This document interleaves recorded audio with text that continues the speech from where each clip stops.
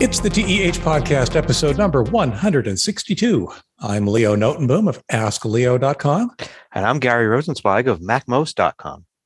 So it's been kind of a quiet week in technology. Yeah. Well, I did hear this one story. This guy that he's like a car enthusiast who builds these really big model rockets.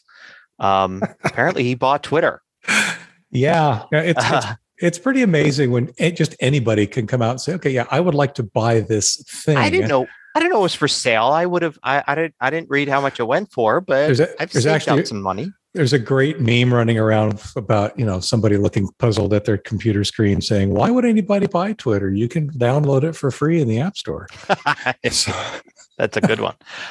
So obviously that's our big thing of the week, is Elon Musk having purchased or in the process of purchasing Twitter. Mm-hmm. I've seen various descriptions of timelines. It'll take something like 4, 5, 6 months before the deal actually closes. But my guess is that his influence begins immediately, either directly or indirectly, and certainly his influence on things like the stock price and, as it turns out, Twitter alternatives. And let's talk a little bit about that. There's, like you say, there's a lot to be unpacked here. Well, mostly, having to do with the things he's already said he wants to change about Twitter, because that's where, like, you and I, as like tech guys, we can really come in, because we're not going to talk about the financial, how is this going to affect the stock market? Oh, heck no. That kind of thing. But we really do have a better understanding of certain like technical aspects of like how Twitter works and everything, and how his ideas may actually be implemented, or if they should be or shouldn't be, and all of that.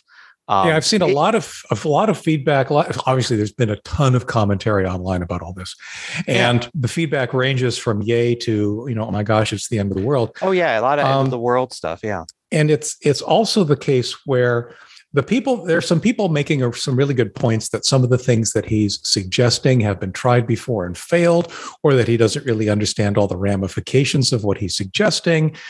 Some of the things that he has said have seemed very, very simple. And yet, once you dig down into the ramifications, even the second and third order ramifications of what happens, it's not that simple at all. No, and we could start digging down into some of the things that we know, because a lot of this coverage has been on, here's what Musk said he wants to, the changes he wants. So we kind of had this idea of his to-do list, right, which is a strange thing. And so like looking at some of them, like the first one, just an easy one here, the edit button thing. Now, we already know Twitter's been working on an edit button for a long time. Yes. So it's going to be the kind of thing where they're going to implement it like next month, and then he's going to get all the credit for all this work that's been done. But, an edit button, of course, that's what you do when you have a tech, like a tech puzzle, and you want to make it sound like this should be simple. Just put the word button after it. There should be an undo button or an edit button or a, whatever. It's, of course, way more complex than that. And there's so many ways to get it wrong. Oh, yeah. Right? So you post something and somebody responds to what you post, and then you change your original post, and now they look like an idiot from their response. There's things like that. The way you deal with that, of course, wikis have been dealing with it for a long time, is to have a history. So you could go and see, this post has been edited. There's a little edit button. You can see there are 3 past versions. There was just a spelling mistake and a grammar change here, and then a little bit added for clarity. Okay, now I see what's going on here in the edits. And that's almost certainly the way it's got to go. You can't just change it and you don't know what the original was, or there's no way to look that up. Would certainly hope so. And I have to say that, if I'm not mistaken, Facebook operates exactly as you described. You can edit your post, you can edit your comment, but there is somehow a way to go back and see what it used to say. Yeah. And yes, that's absolutely critical for more than just making some subsequent person look stupid. It's more a case of accountability. If you post something publicly one day and then change it to say something completely different, you don't want that to be an opportunity to gaslight people and say, hey, I never said that. Right. And you have to alert people that have responded in any way, there has to be like a new set of notifications, not just, because you could turn off and say, I'm going to respond to what this person said. I don't want to hear any more about it, right? It's one of those things where a million people are responding and you don't want to hear every time somebody else responds or, the thread grows. But there has to be a new level of, if the original tweet, the one you're responding to, is changed, then yes, get a notification so you can go back to your reply and then take appropriate action, changing your reply or adding another reply or whatever it is, because you don't want the kind of the rug pulled out from underneath you and you don't even know. Yep. And I have to say that, when we talk about these kind of nuances to something as simple as an edit button, supposedly they've been working on this for a year and a half. Yeah, I can see why. Because doing things like keeping an audit log of all the changes, well, that's new infrastructure that they have to implement. Making a different kind of notification, if that's something they elect to do, that's more infrastructure that has wide-ranging ramifications across all of Twitter, not just, the ability to edit a post. So, yeah. But it's all doable, and I'm sure it mostly has been, they're probably have been testing it for a while. Another, I think, similar one is the idea of long form tweets. We had 140 characters originally, moved to 280 characters.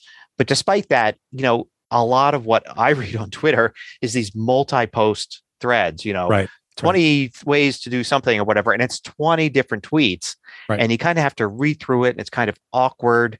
And I think for me, the original 140 characters and then going to 280 was to get us all to be like, this is what Twitter's for, just short little things usually. Right. That's done. Like, it's embedded now. This is what Twitter is, right?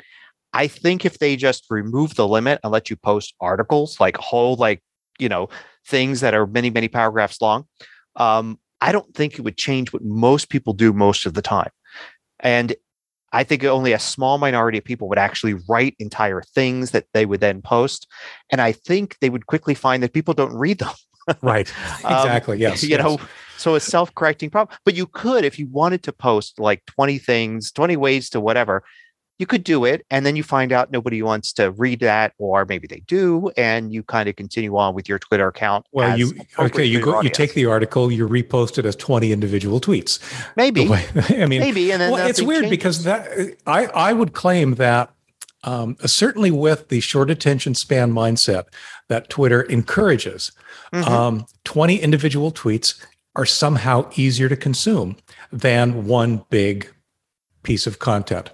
It's interesting because, of course, TikTok is going down the throat as well, right? The initial videos were 30 seconds long at most, and then they were a minute. And now I think we're up to 3 minutes. Well, 10 minutes now, actually. Is it now 10 minutes? 3 minutes for most people, and they've been rolling out 10 minutes, and I've been dying for them to add that to my account. And because to try to get my videos down to 3 minutes is tough. Usually if I had like 4 or 5, but I include a lot in them. And I understand they may not get the same kind of audience. I was going to say, I find myself looking at some of these videos and thinking, oh, how far is that progress bar moving? Oh, dear, it's that long. Yeah. Flick, I'm gone. Right. Well, my hope is that it's simply, if it's interesting enough, I'm going to show you how to do this. And it's like, oh, I need to know how to do that you're not going to be bothered by the long progress bar because I'm actually showing you stuff. But I think the long form tweets, you just do it. If you look at something like Medium, where people can post art, kind of like Twitter, but with articles in a way. The interesting thing is that so many of those articles are so short compared to what some older sites that still post like longer articles that, the way we're used to them 10, 20 years ago. Sometimes I go to Medium and say, well, this is interesting. And I read a couple paragraphs, and then I'm done. I'm like, what, where's the other part of this article? It's only 4 paragraphs long. All right. That's fine. So I think it'll be fine. Long form tweets are another example of things that seem very simple in context, right? Without context, change that 100. I thought it was 130, but 140 to 280, and now change the 280 to be, a couple K or something, some really large number. There has to be an upper limit. And once again, understanding how software is developed, It seems that that could have some dramatic ramifications on Twitter's underpinnings, not just the user interface, but the fundamental data model that they're using to store all of these tweets. Remember, they're taking a tremendous amount of data in real time. It's phenomenal how many tweets are coming in and going out in real time. So they have had to have tweaked their database and their entire structure to be extremely fast. And this kind of a change is another one of those that could have dramatic ramifications on what's going on under the hood if it's not done properly. Right, and that leads us to one that is probably the only thing that everybody could like out of what Musk wants to do: defeat the spam bots. So yeah, sure, I'm sure that's easy, right? That's a piece of cake. YouTube's done a great job. Why haven't they thought of that before? Why haven't they just done that? I'm sure it's just like a switch. It's probably just go ask YouTube. They need to defeat the spam bots button, and then they press the button. It's probably just a matter of prioritizing that. I want to talk a little bit later about user authentication, but that's part of it. But there's also a lot. I guess the idea is defeating the spam bots is possible, but expensive. So maybe having financial independence is one of those key things that helps. Expensive in what way? It might require a lot of moderators. It might require just a really big team of people to just be like on top, not just of like moderating individual like posts, but like just a defeat the spam bots team that is just there. And it's like, here's one that, we've detected one, review it, kill it, kill that IP address or blacklist it. And given Musk's leanings, I would really be surprised if he threw people at the problem. My suspicion is that what he would probably do, and I would actually support this approach. This is probably the approach that makes the most sense overall, is now that we're getting to this point where AI is real, where machine learning is real, have a front line that does that. Oh, sure. It's not great today, but it could be better. And if I were going to invest, that's where I would invest. And then with that as the front line, yes, you still need people because AI will never be perfect, but you don't need as many people doing that day-to-day drudgery of having to determine whether or not a tweet or an account is a bot or not. Well, yeah, I think the front line is definitely algorithms. But then behind that, the algorithms are going to feed a whole bunch of stuff where it's like, I'm not sure about this. Right. But it's going to learn from that over time too, right? That's the whole idea behind AI and machine learning, is not just that you feed it back to a human for review, but that you actually take their determination and you improve your detection characteristics going in. So like one of the things I would like to see, and I understand why it's not done more, is, how you've got, CAPTCHAs, Yes. or something like that, where it's like, you're going to post and it's like, oh, we want to make sure you're real. Give us some feedback now. I would like to see that done on a more of a delayed basis, like not on purpose delayed, but like you post something to Twitter, say, and the algorithms, the AIs and all that are kind of start to suspect your tweet, maybe 5 minutes later, maybe 5 hours later. And then it kicks it back to you through a notification or an email or something saying, hey, we're not sure about this tweet.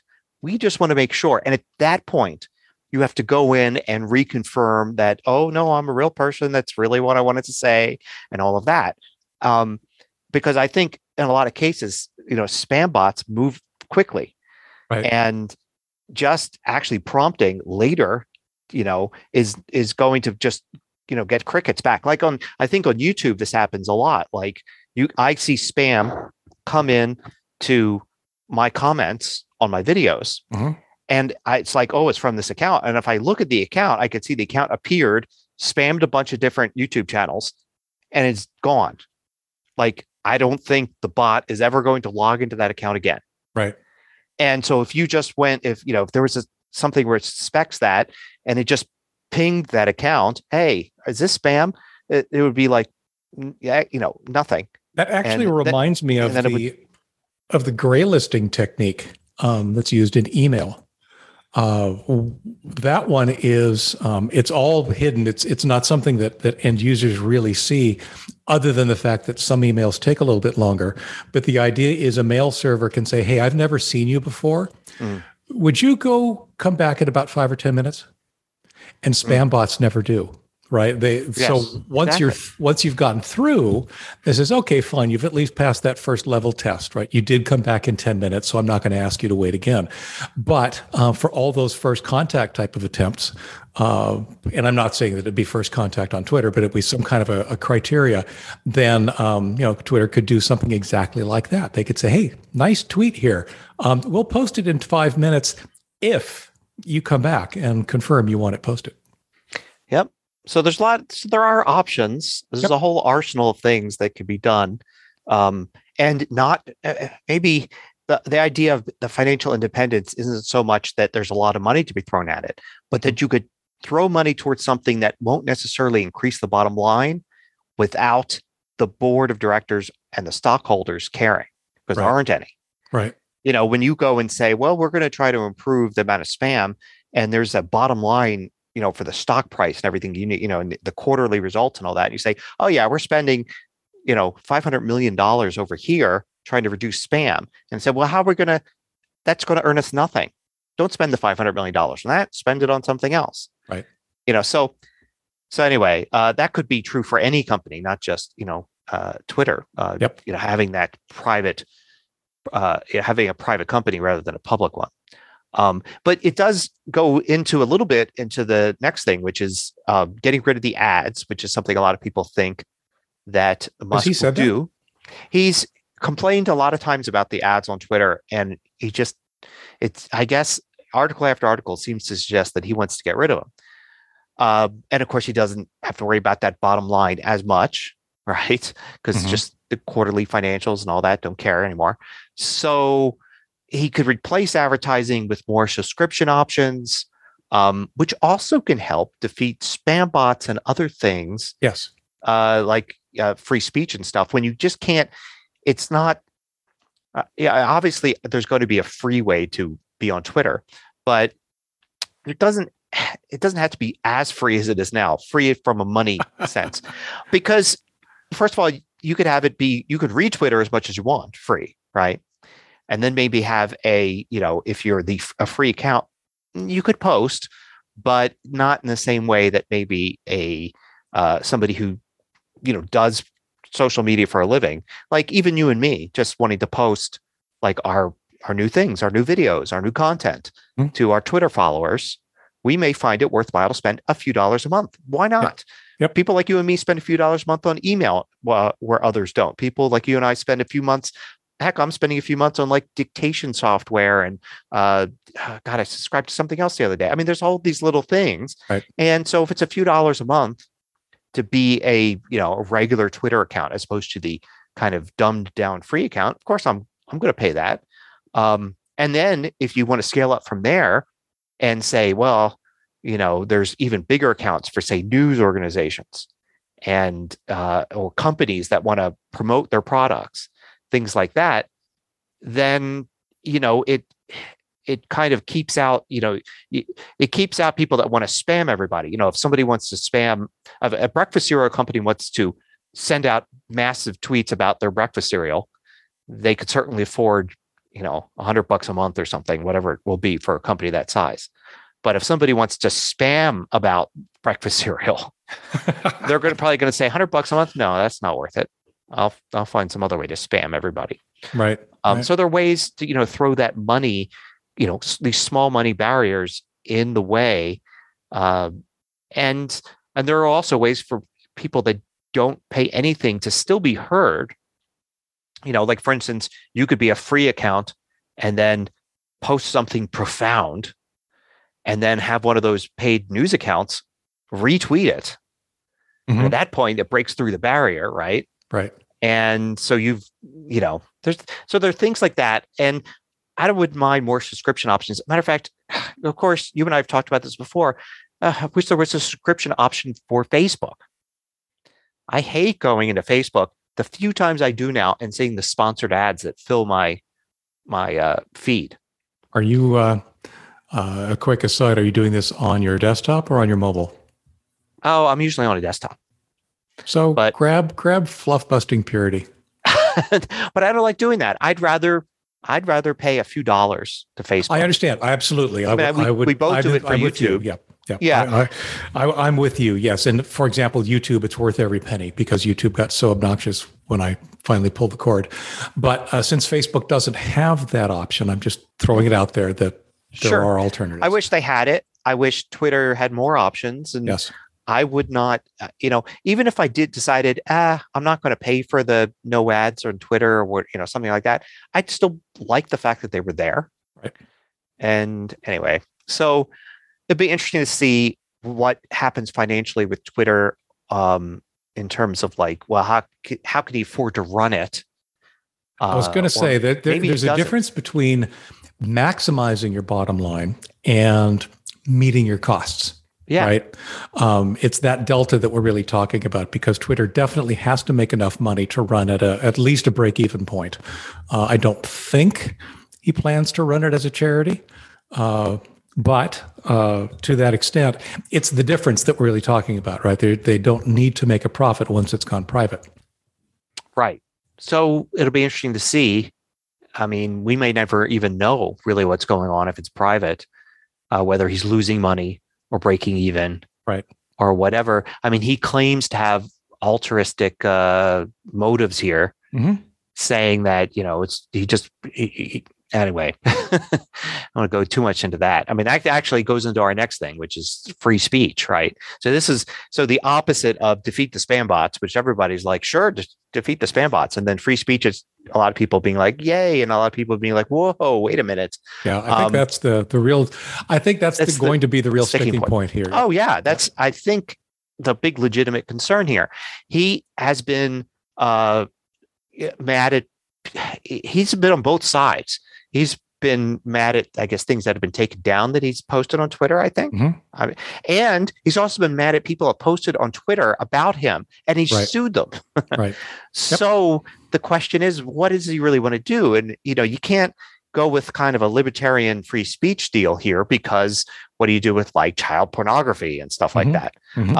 So you have to have some rules. What are those rules? And then how do you define free speech as opposed to like an opinion, like a political opinion, like we should raise taxes and have more social services, or false information, right? Like claiming the election was fixed or something like that. Right. So the question is, right now, Twitter will either tag stuff as being false, and penalize accounts and even take them down after a while, especially when it comes to COVID information and things like that. What do you do? Like, what is he really going to do with that? I mean, he might just be thinking about, stock market stuff, and not might really care about like, all the COVID and election stuff. Yeah, no, keep censoring that. That's not what I was talking about. I'm talking about the fact when I mention a stock, I don't want that to be censored. The extreme cynic in me and many others is concerned that his definition of free speech is the speech with which he agrees. Yeah. And that's not free speech, right? That's ultimately what I've seen happen on some of the alternative platforms, right? When you take a look at some of the Twitter alternatives, especially those have cropped up in the last few years as random politicians have been banned from Twitter and from Facebook and so forth. They claim open free speech. And yet if you come in there with opinions that are against their popular belief, you're going to get slapped as well, right? So it really is kind of concerning that free speech may not be as free as we think it is going in, and it may be too free coming out. As you say, there's got to be a line somewhere. The real question is, who's drawing the line and where are they putting it? Yeah, and I guess all we can do is wait and see. Certainly, Twitter currently and in the past has had problems with this. I mean, I've seen it. I know people that have had normal accounts with like 50 followers, right, and have been banned for they have no idea what. They have shown me, hey, this is what I tweeted. I'm like, I don't know why you got banned for that. To be clear, though, I mean, this isn't a Twitter specific problem, right? Any social media, be it Twitter, Facebook, TikTok is what I'm going to talk about here in a second. There's always going to be misfires. And the real question is, when something gets removed or flagged or whatever, what's the appeals process? How transparent is it, and how accurate is it? One of the frustrating things, I keep seeing TikTok videos from content creators out there who say that this and that video of theirs was taken down, or worse, shadow banned, right? Not really even, it wasn't taken down, but it also wasn't being promoted to anybody. And for reasons that they just can't understand, and any attempt to find out why results in more frustration because it doesn't get restored and there's no explanation. So I really do think that the fundamental problem here is much more than just Twitter. And it'll be interesting to see where Musk thinks he can take it. Yeah. I mean, personally, I think a better way to go would be more posts being taken down, but a better appeals process to match, rather than fewer posts being taken down. Because, I think I think a lot of people will be very happy with a good appeals process on all these platforms, whether it's TikTok or, just a clear, here's what your thing's been taken down. Here's where to go. Give us this information, and we're going to do a just in time kind of thing here where it's like your appeal comes in and we deal with it immediately. Right. Not 4 days from now. I think there's a lot of algorithmic stuff going on there. I know somebody that posts to a very tiny audience on TikTok and has complained that sometimes she posts a new video and like immediately she'll see like, oh, it's got 7 views, it's got 15 views, and other times it'll be at 0 for like 24 to 48 hours. Right. And is it being shadow banned, or is there an algorithm there that spotted something that was like, well, this needs to be reviewed by somebody, or is it a glitch? Like, it almost seems to me to be a glitch. If you ever use TikTok to post stuff, it just feels very glitchy as you're getting towards posting the entire process. And then all of a sudden you post it. And it's like, okay, there's a million little weird things I had to do. I also have to wonder if it's related to load of the moment, right? How busy is TikTok at the moment? Exactly that kind of thing. I mean, I've seen all sorts of stuff. In the early days of the video services, when YouTube was actually competing with like 20 different services, and I was using like all of them at the time. We're talking like 15 years ago. There were different ways that, different software that these services use to process the video and to put it streaming online. And a lot of times on a lot of these services, sometimes it would go straight up, and sometimes it would seem to get kicked to the back of the queue and just sit there forever. And to the point where you just basically took it down and then put a new one up and it was up immediately. And it's like, software like that is glitchy. Stuff gets delayed for weird reasons. I could, I wouldn't mind. This is going to be the opposite. What's going to happen? It isn't going to be more stuff gets caught in the net and there's a better appeals process. What's probably going to happen is that stuff just goes through like crazy, more so than in the past. But then Twitter starts to deal with issues, but they're already dealing with, like I was saying before, I've seen stuff, normal people get banned for doing really just scratch your head. This isn't even political. This is just fun stuff. Why is this Twitter account banned? Right. And then major people like celebrities, politicians, clearly breaking the rules. Yes. Like, you can actually read the rules and say, here's a rule. Here's this tweet. It is clearly by any definition violating this rule. Yet because this is a well-known person, it's not being taken down until a lot of people complain and months go by and finally the account gets banned. Right. So Twitter has a problem already. Will they replace it with a worse problem, or will it get better? That's the free speech thing. So it's actually an interesting segue, though, into one of the other issues you've got listed here as well, and that is Musk's promise to take the algorithm and make it open source. Mm. That, I believe, fairly strongly actually, would be a Yes. mistake. I think that would be a huge mistake. And I think that the algorithm, just like spam detection algorithms elsewhere, they need to remain opaque. They need to be a black box, simply because as soon as you make the rules obvious, then all of a sudden the spammers and the scammers of the world are given basically a set of instructions on how to skirt the rules, because the rules are never all inclusive. They simply can't be. So the bottom line is then by producing, here's what you do in order to get your stuff published, or conversely, here's what you do to get your stuff taken down. Like I said, it's a set of instructions for the folks wanting to post questionable content. Yep. So I don't know. And I the only thing I'm sure of is that we will hear a lot about the process as it goes on, because Musk doesn't keep quiet. No, I think he'll be tweeting a lot about and talking on various podcasts and stuff about what he finds when he gets in there and really starts working. It's also going to be interesting to see.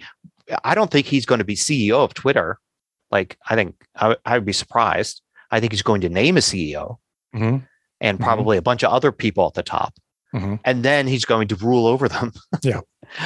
But, so it would take a special kind of person to want to be CEO of Twitter, knowing you're not really CEO of Twitter. Elon Musk is, but, he'll leave you alone for weeks at a time to do whatever you want, and then suddenly appear and tell you exactly what to do.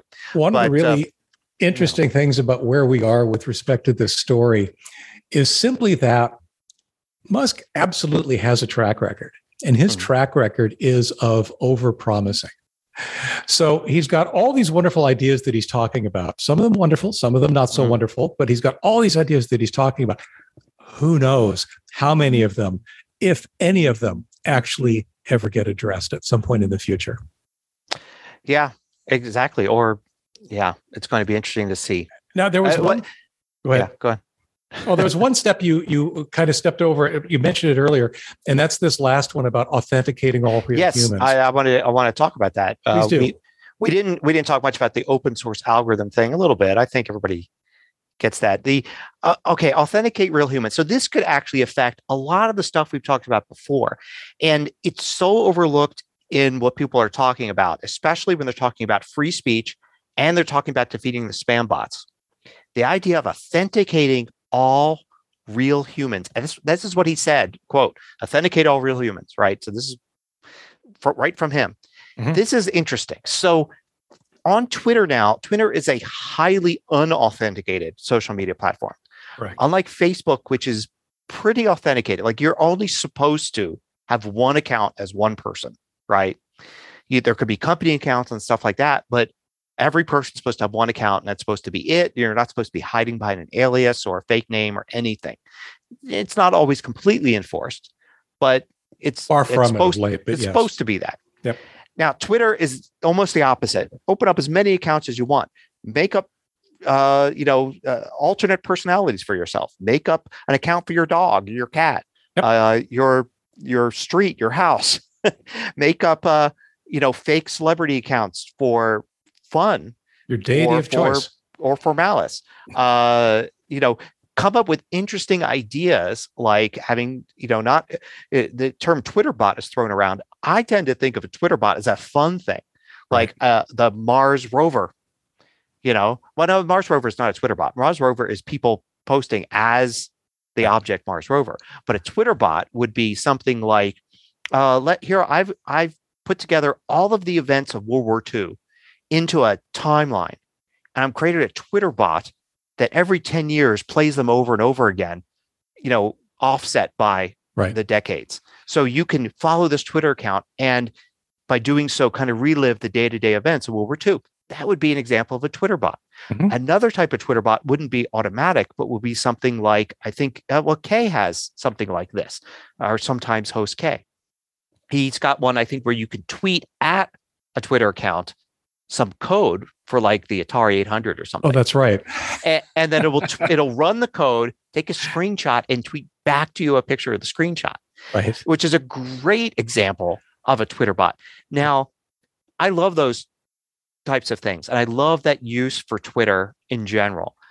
I even have a MacMost account as well as my personal account, and the MacMost account is supposed to represent MacMost, which is just me. But the idea is that MacMost, a new video was posted, a new question was asked in the forum, all of that. It's like if you took my website and it came to life and it was posting to Twitter, it was like new stuff here.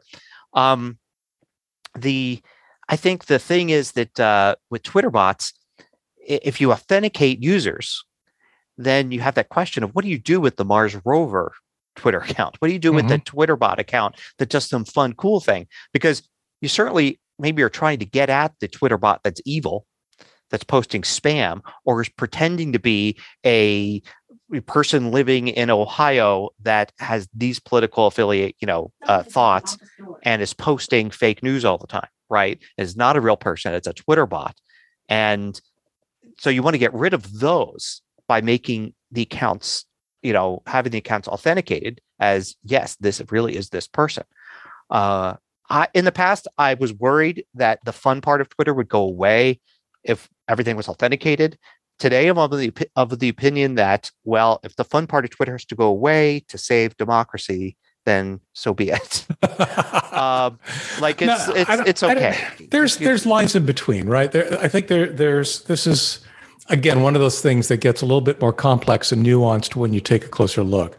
Authenticating all real humans is great. It provides a level of accountability, which I think is a lot of what people want out of this. Right. However, it also removes the ability to be truly anonymous. And anonymity is actually an important concept in many, many different situations.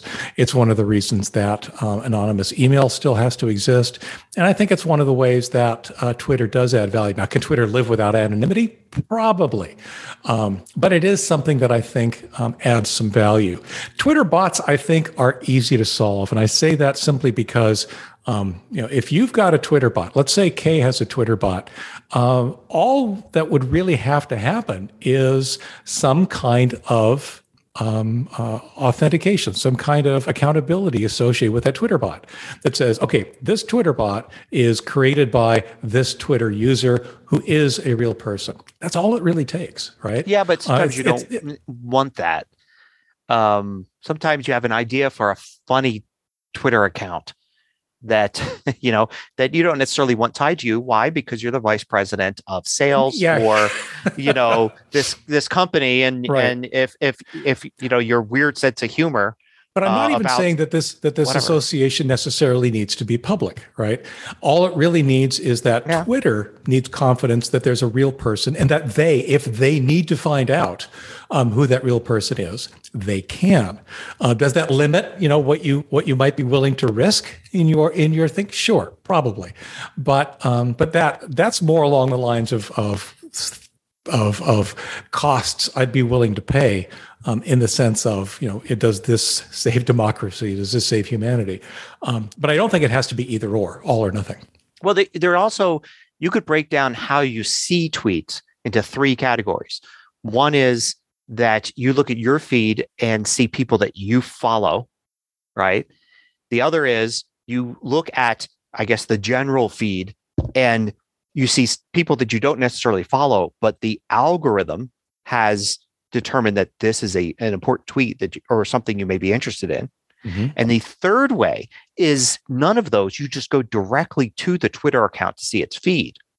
So in other words, you're not following that person, but you're going to that account directly. So you could do something where, okay, if an account's going to be unauthenticated, right? It's going to be thrown out there. It's anonymous. It's basically a standard Twitter account now. You create it with a fake email address and start tweeting. Right. Then it will never be shown on like a general feed. And you could even go one step further and say, you can't even follow it. You could go to that Twitter account and see it. So if it's like the account that's recreating World War II history, or somebody who's got an alter ego that's a comedian that wants to post funny stuff, you could go to theirs and it's there for everybody to see. People can link to it and say, you got to check out this Twitter feed. It's really funny. But if you try to follow it, it says, sorry, this is an unauthenticated account. You could only follow accounts that are verified to belong to a person. Right. And then you say, okay, so I have my regular feed here and I've got like 4 bookmarks of these unauthenticated accounts that I like to check out every once in a while for a laugh or because they're kind of cool or interesting in some way. And that would cut down a lot on, I guess, the social media disease of like fake information being thrown around and brainwashing people. It would also be important not to be able to retweet them. But yeah. Okay. So no retweets. You can't, but you could still go and look at the page. It's just that you can't do anything else really with it. Right. Except look at the page if it's unauthenticated. If you want people to be able to follow you or follow that account, then you go through the process of either saying, this is me, this is my account, or I own this account, this is me, I'm responsible for it. And all of that. And then it's like, oh, okay, now you can be followed and potentially be recommended, either you or the tweets to other people because you're real and accountable. And that could cut down a lot of this stuff. And especially, of course, the fake, not the bots, but the accounts that are, being run by people to seed false information and brainwash people and all of that. Right. You can cut down on that a lot because, even if the accounts get through initially, the idea is, oh, wait a minute, we've, in our little control room here, we have determined that here's some false information being spread by an account. It's a verified account, but as soon as we started looking into it, we saw that they faked a bunch of information. So right away, we could just shut that down. Right. We don't have to say, oh, well, technically the tweet was false, but it was an opinion. No. You lied on the verification page. Right. That's all. You said you were, John Doe who lived in Ohio, and we found out there's no such person. The account is gone. Not because of what you tweeted, but because of this rule that you broke. This actually goes back to the moderation discussion we were having earlier, where this is one of those things where front end, there's algorithms probably trying to make the first cut of this, but it's more people doing hands-on work to ensure, because a lot of this stuff is not stuff you're going to be able to code into an algorithm. Right. But, you could still have different, somebody reports few people report a tweet as being false, then it kicks an algorithm to check out the account verification. Yes. If the algorithm can't, verify through various ways, 90% of the time it could verify that it is a real person or not. And then the 10% of the time it's like, I can't figure it out. It then gets kicked to a room of humans that actually then have to go and do something and say, we need to, here, my task for the next 5 minutes is to figure out if this person is real and make a decision on that and either, ban the account or not. But hopefully that person, you can keep that room of people pretty small because you have all these other things. And then sometimes a mistake is made and it gets kicked back to that person and they have a way to go and say, oh, no. I changed my name when I got married and then I moved and no, this is really me and sorry. And then, the next day the account's reinstated. Our apologies. I think that one of the things that you're probably underestimating, and I think that this is true for pretty much all of the online services, is when we take a look at things like even account recovery, but also things like moderation and appeals and that kind of stuff. Even with some amount of automation or AI or whatever you want to call it, there's still going to be a need for people. There's still going to be a need for people to contact, people to make decisions, people to undo decisions, all that kind of stuff. And I think that companies generally, not only are they not interested in investing heavily in those kind of people, but I think everybody pretty much underestimates how many people it really takes to do that job. I don't think that, certainly not today. Like I said earlier, AI is not the answer. It may be 90% of the answer, but I think that other 10% is still pretty darned big and takes a lot of people to do right. Yeah, I kind of agree with you, but I also know that there are companies that hire massive amounts of people to do things like customer service. And, the whole thing of having hundreds and hundreds of people doing customer service, maybe thousands of people doing customer service just so you don't lose cable subscribers, Mhm. on the one hand, and having thousands of people maybe doing it so that, you have a service that people can trust, like, that can authenticate people's accounts and stuff like that. I mean, I think they're comparable. I think if big companies can have huge customer service departments, then they could also have, But this actually goes back to the revenue model, right? I mean, the companies that tend to not have great customer service people are the companies that don't invest in people, tend to be the companies that offer their services for free, like Google. I'll just go for, Gmail, there's no customer support you can talk to. For Outlook, there's no customer support you can talk to. And that's because you're not paying, right? If you're paying, then typically there is an opportunity. Twitter's the same thing right now, right? It's a free service, and you're not paying for the ability to use the service. Maybe that becomes one of the differentiators. I know that in many services, the various tiers of payment plans, from free to premium to business to whatever, generally involve escalating levels of customer service. And this might be one of the ways that this happens on a Twitter-like platform. It says, you know what? If you're a free account, yeah, you know what? If your tweet gets removed, sorry, we could get it wrong. We try not to. We could get it wrong, but if we do, sorry, that's you're not paying for this. On the other hand, as soon as you're paying for it, then you're probably funding perhaps a little bit better oversight. Yep. And I don't know. I haven't fully thought this through, but like Twitter's product item or whatever is a tweet. I mean, that's what their thing is. Their widget is. So the idea is you tweet something and you may or may not want that to reach as many people as you possibly can. Depends. I mean, you may just want it to be your 10 friends that see your tweet. And you may want it to be, when I tweet, I would love if one day instead of 100 people reading it, it was 100 million people reading it, right? But it's still just a tweet. You're not selling the tweet. So it's a little different than, say, a book on Amazon. A book on Amazon, if 10 people buy your book that you self-publish on Amazon, you'd rather have it be 10 million people buy the book that you self-publish on Amazon. It's an actual either physical object or virtual object. It's something that value that people pay money for. But a tweet is going to be consumed for free no matter what. So maybe there's some sort of thing where, if you ever want your tweet to be seen by 10 million people, you're not going to do that with a free account. Like you better be like one of our premium $100 or $1,000 accounts that news organizations and companies have. Well, it doesn't even have to be that extreme, right? It could be, the people that pay us $1 a month or $4 a month or whatever it is, they'll have a better chance. And as you mentioned this one earlier, it's very possible that my free account, I post a tweet, and one of these massive news organizations retweets it. Mission accomplished, right? I've been seen by 100 million people. Yeah, exactly. Because that still could happen. There's still a possibility. And that's, the way it always was for, yes. I mean, if you go back to our childhoods, right? You couldn't just, I Xeroxed a piece of paper and I'm going to hand it out to my friends. And I hope everybody in the world sees it. But, if somebody in a news organization picks it up and decided to republish it, then that could happen. But it was up to that news organization to publish it in the newspaper or on television, and even in centuries before, in pamphlets and in other ways, you kind of had to go up these tiers, right? You couldn't go directly from you to millions of people.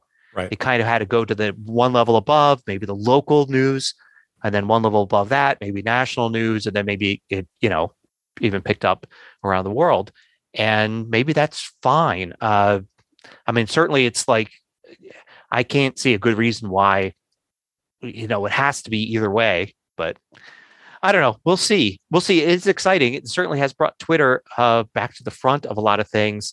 And what I find funny is the various Twitter alternatives that are out there. There are several, but I think we've tried them. We've tried them. There's a couple that I signed on to last night, just because I hadn't heard of it before. And this morning it was down because it was crushed under the load of all the people that were setting up accounts in case they decided to leave Twitter. And that's actually the thing that I'm seeing. And I think we're in the same boat where a lot of people are, they're not necessarily leaving Twitter. I mean, some are for sure, but they're not necessarily leaving Twitter. On the other hand, they are open to the possibility and preparing for the possibility. So they're opening up accounts on some of these alternative services just to see A, what they look like, how they operate, and B, to have a place to go if they decide that Twitter has become something that they can no longer stand. It's the old Chinese curse. May you live in interesting times. Somebody has definitely cursed us. Yeah, definitely. Yep. So to move on to different forms of pillaging, ain't it cool? So what we've been watching a couple of weeks ago, we ended up watching Vikings Valhalla, and that's on Netflix. It actually covers a period of time. Apparently, there was a time like around the year 1000, where the British basically tried to wipe out all of the Vikings or Northerners that had established, basically taken up residence in the northeast part of England. They wiped them all out, and of course, retribution happens and so forth. It's an interesting show. Very bloody, very gory, but very gritty. But we definitely enjoyed it. What that reminded us of, though, is that there was this other series called Vikings. So Vikings is the original series. There are like 5 seasons of it, maybe 6. And Vikings Valhalla is actually technically it would be a sequel, different characters, etc. Anyway, we're in the middle of watching Vikings season 1, and we're really enjoying it. We are enthralled. Same thing. It's very gritty. It's very bloody. It's very, to my understanding, it's relatively accurately portraying what life was like then, with the exception of not everybody was speaking English. Even the English weren't speaking the English we speak today. And there was one in the episode we saw last night where they were asking for I think it was 2,000 pounds of gold. And at first I thought, well, pounds, this is England. They're not asking for pounds sterling. No, they were asking for pounds in weight. Okay, great. Except I don't think the pound existed then, right? I don't think that unit of measurement had yet been invented. But like I said, it's been interesting. It's been fun. I'm trying to remember, did you watch, first of all, have you seen Vikings? No. Have you seen Raised by Wolves? Yes. The main character in at least the first seasons of Vikings, and I think the subsequent seasons of that first series, is someone you will recognize from Raised by Wolves, and you'll see that he has a very distinctive style that carries through in both. We were very, very impressed with it. So if you end up watching Vikings, like I said, you'll say, "Oh, it's that guy." Yeah. Okay. Cool. We've been watching, we're finishing up the second season, because there's only 2 seasons of a show called Imposters that was from a few years ago, and it's on Netflix. And I don't know what it originally was on, but it's now on Netflix. It's a good show about, some a group of con people who, run these cons, and then the people that they conned are now coming after them. And it's kind of it's a neat kind of thriller type of show, but it's very light as well. A lot of funny kind of circumstances that they get into that keeps it from being super serious. Cool. So, but it moves pretty quickly, and we have like 2 episodes left on the second season, and that was all that they made of it. So, but fun, especially if you like the whole, we both talk about how we like shows like Leverage and everything like that. Yes. Which, by the way, Leverage, the new Reborn Leverage, I think got renewed for a second season. I thought I saw a post by one of the actors saying that they were in the middle of filming. Yeah. So we have that first new season, which was really good. It had some new additions. It was really good. And now they're going to continue with it. So that's great. More Leverage. I did want to clarify real quickly on Vikings. Vikings, the series, the original series, is on Amazon Prime. Vikings Valhalla is on Netflix. And I don't understand the distribution scenario here, but it is what it is. Yeah. As always, we don't have any sponsorships, so we get to tell you about articles we would like you to take a look at. Mine this week is You Are Not Too Old for Technology. AskLeo.com/144817. This is one of my pet peeves, and I suspect you may get this as well from time to time. I get people who say they're too old for what I'm telling them. I get people who introduce their questions by saying, I'm old, etc., using it as an excuse, as a crutch, as whatever. You're not. There may be other issues, don't get me wrong, but don't use age as the excuse. If you use that as the excuse, you're finished before you even start. Yep. And for me, I did a video this week called 7 Mac Keyboard Shortcuts to Forget and what to use instead. So I need to go see what I need to forget. I could use the room. I mean, usually I'm talking about, here's some more keyboard shortcuts you need to know. And I thought, wouldn't it be interesting if I did a video on keyboard shortcuts that you shouldn't know? And then it occurred to me that that's actually a valid thing, because I see people using, say, for instance, one of the 7 is the old keyboard shortcuts for doing screenshots. And there's a new keyboard shortcut that kind of replaces all of those. Yet I still see people recommending the old shortcut. I'm like, no. Don't tell somebody who doesn't know how to take a screenshot to use that old one. Tell them to use the new one, because then everything is there and it makes sense and all that. So then I came up with actually a bunch of different ones that, people still use these shortcuts. Forget about those. There's other ones that actually may be better for what you're doing. Awesome. Yep. I'm going to have to look through that list and see if there's anything that I should tell our Windows folks to forget. Like I said, I can always use more room to learn other things. And I'm sure on Windows, there's the same thing. I'm sure there's some old little apps and old shortcuts and things people have been using for years. And there's better ways to do it that are newer. Yep. You're absolutely right. All righty. Well, I think that wraps us up for this week. The show notes are at tehpodcast.com/TEH162. If you've got a comment or a question for us, by all means, please do leave us a comment on the show notes page. As always, thanks for listening, and we will see you here again next week. Bye-bye. Bye.